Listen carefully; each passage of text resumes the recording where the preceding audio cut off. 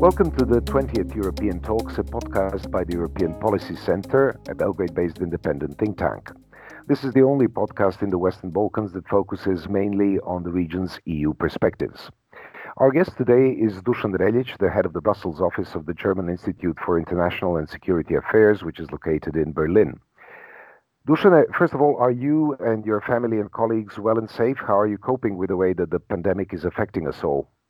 It's difficult to cope with sitting at home for 5 weeks in a moment when the weather in Brussels is really brilliant. So I really wonder how comes that these parks and the streets are not full of people. One has to say that the Belgians are really disciplined people.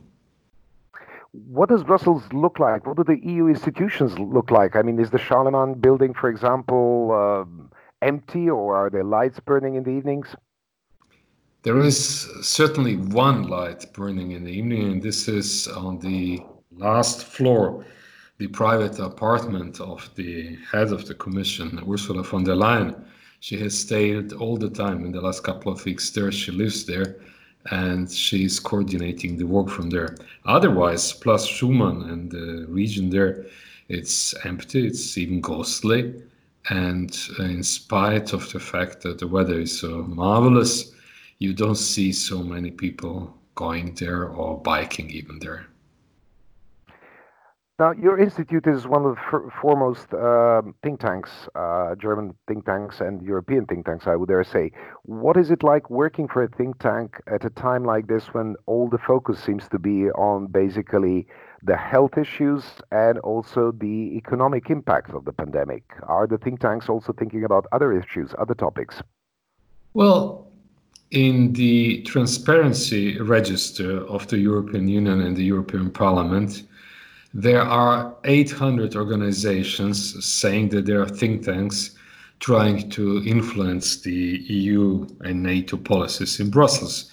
So for a lot of people, the last 5 weeks have been a little bit of a trauma because instead of the usual noise in the Brussels bubble, the conversations, the conferences, all of the talking head business, now it's quiet and it's empty. So people have moved to the internet, to the webinars, and they're trying to organize every day a webinar on something new. But it's not the same feeling, it's not the same kind of exchange which is possible when you meet people in real life. Turning to topics or to new topics, as of course, as you said, the measures and the practices against the pandemic are at the forefront, and also a lot of people are doing some crystal gazing, trying to decipher how Europe and how the world will look afterwards once this epidemic is gone. But I think that for think tanks, there could be also a kind of a crisis upcoming, especially in Brussels, because they are here to influence the policy making. And if you don't meet the people, because almost everyone is working from home, then at the end of the day, I think that if this lasts long, a lot of money providers will start asking questions.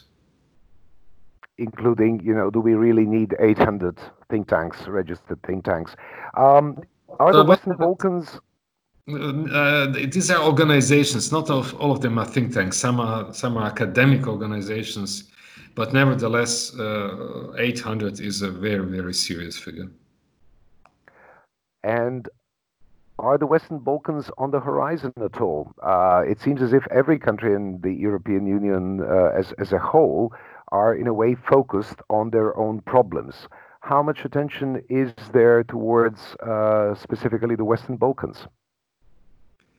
Well, if you look at the figures, then you will see that trade with Southeast Europe's six, these are the countries and the national economies which are not yet member of the European Union, account to something like 1% of the EU's external trade.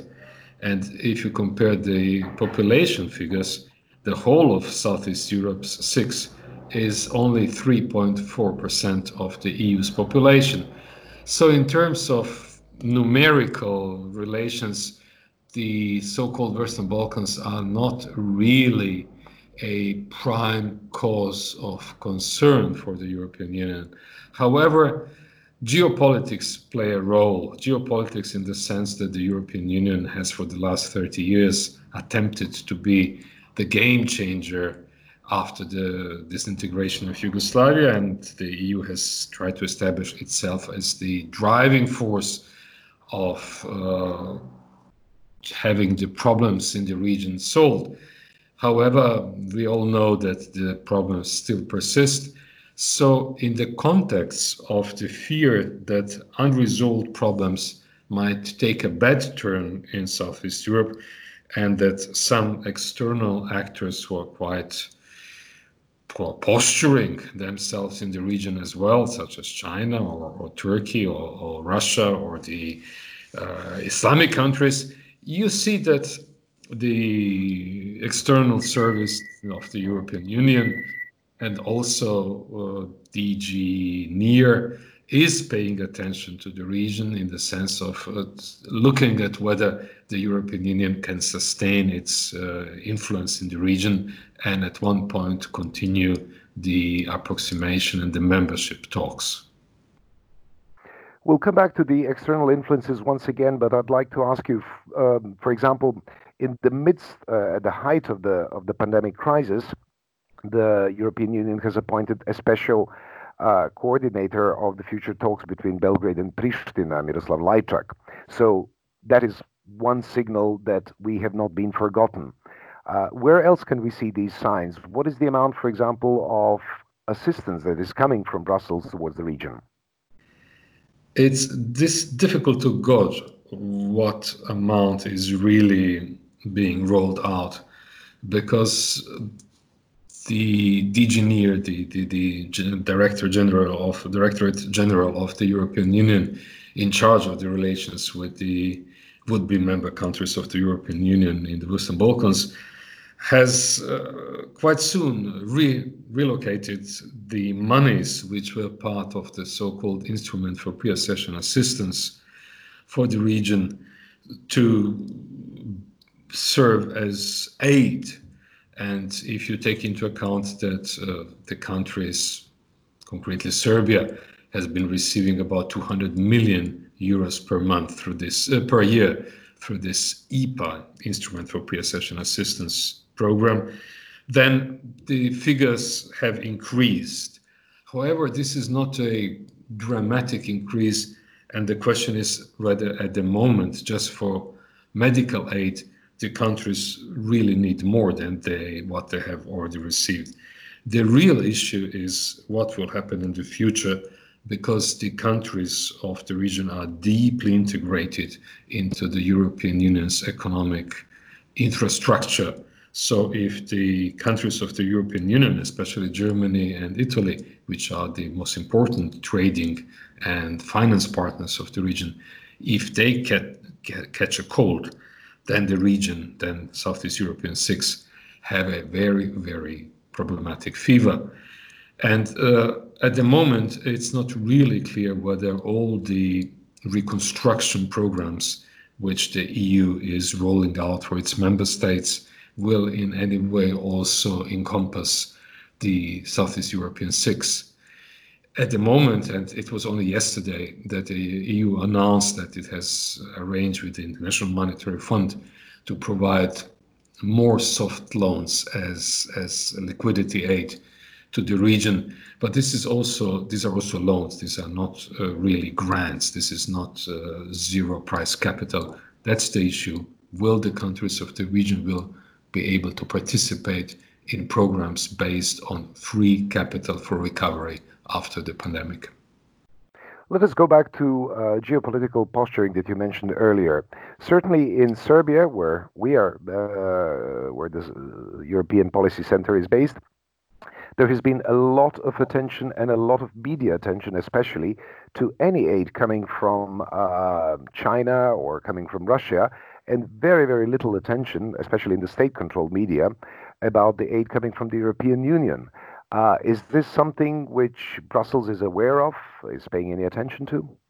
Definitely, Brussels officials have noticed that, especially in Serbia, the shipments arriving from Beijing or from Moscow have been warmly welcomed by the leading government representatives of Serbia. And this has, of course, caused a little bit of consternation. Then all figures prove that in terms of economic assistance and in terms of economic interdependencies, the European Union is by far the most important partner of the region. About 80% of the trade of the Southeast European six is with the EU, mostly with Germany and with Italy. Most of the foreign direct investments come from the European Union, as well bank as the capital of the banks, which is in the hands of EU banks. And what is also extremely important is that the migrant workers have been for decades sending huge remittances to the region, which is of utmost importance for the budgets of the governments, Economies. for the economies, of course. So people interpret in Brussels this political gesturing in Belgrade as a kind of a move ahead of the elections, of the parliamentary and presidential elections in Serbia. And all the polling is showing that the electorate body in Serbia has a strong authoritarian leaning, and that populist arguments are also fast to catch with such audiences. So I think that a lot of analysts here in Brussels believe that the government in Serbia and that the president of Serbia is actually appealing to such instincts of the electoral body with full awareness that this is going to cause trouble in future relations with the West and the European Union. And what about the regional relationships? Is there any perspective in Brussels as to how are the countries of the region of the Western Balkans cooperating in these very, very difficult times? This is an issue which is certainly also observed, but it's at the margin of the main of the focus of the political discourse here in Brussels.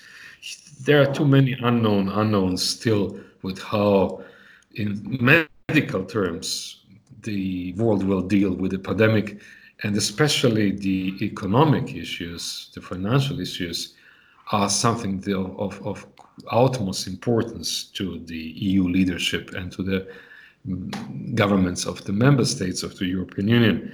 So things which are, sorry for using this term, of marginal importance to the EU are also marginally observed at the moment.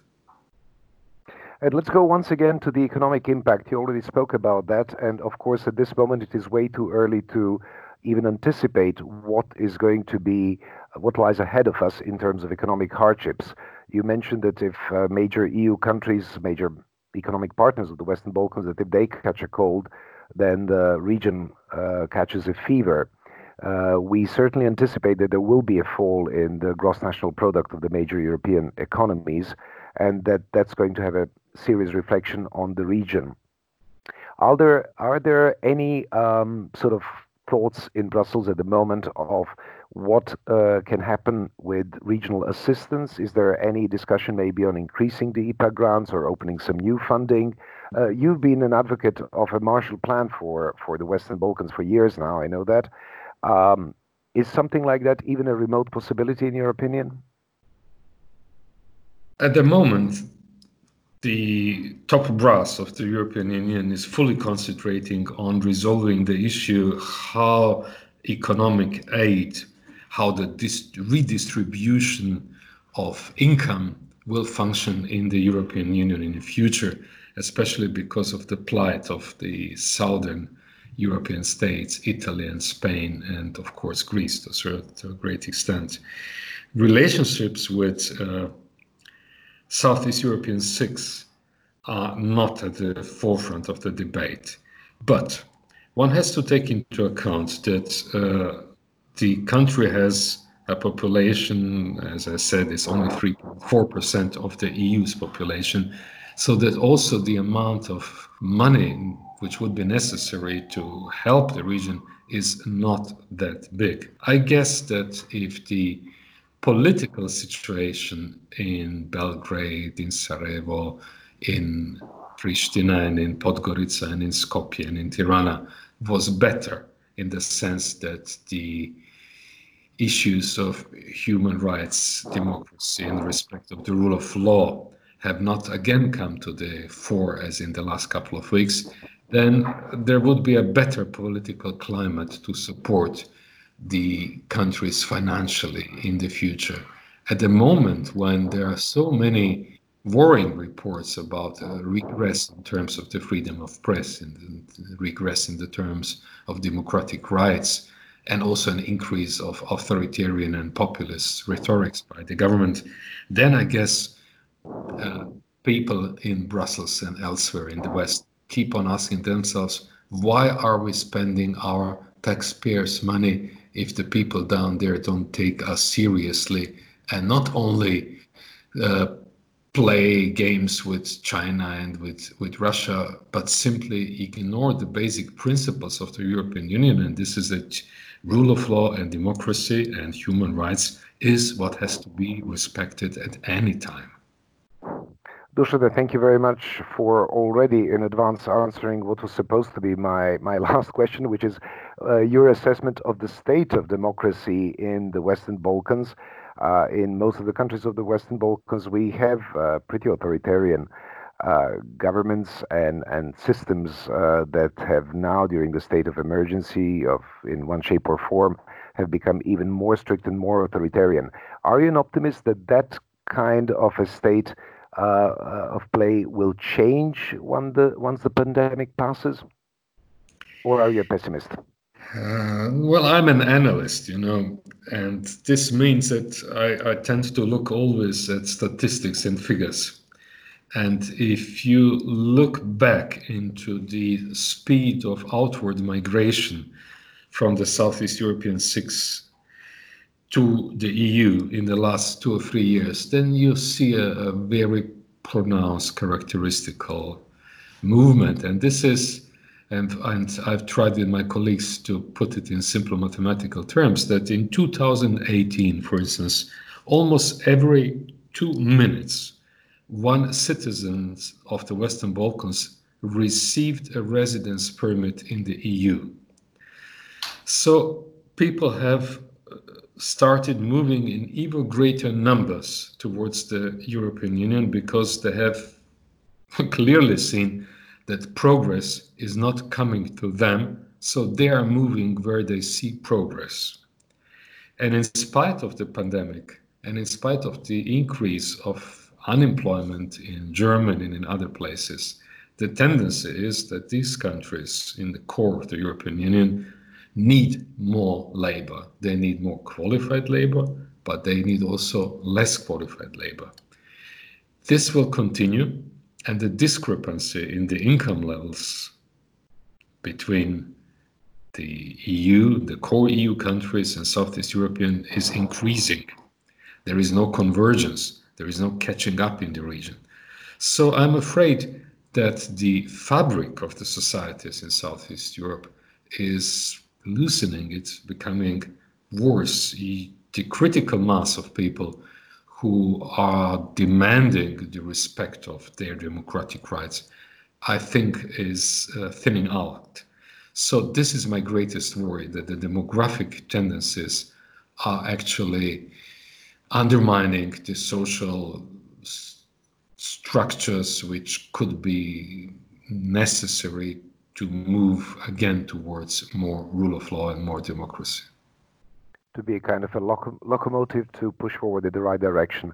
Dušan, I thank you very much for this conversation. To our listeners, you've obviously noted that the quality of this podcast is not what it should be because we don't have the right conditions for studio recording. Dušan, once again, thank you very much for the conversation. I wish you, your family, and your colleagues all the best. Be well and stay safe. Thank you.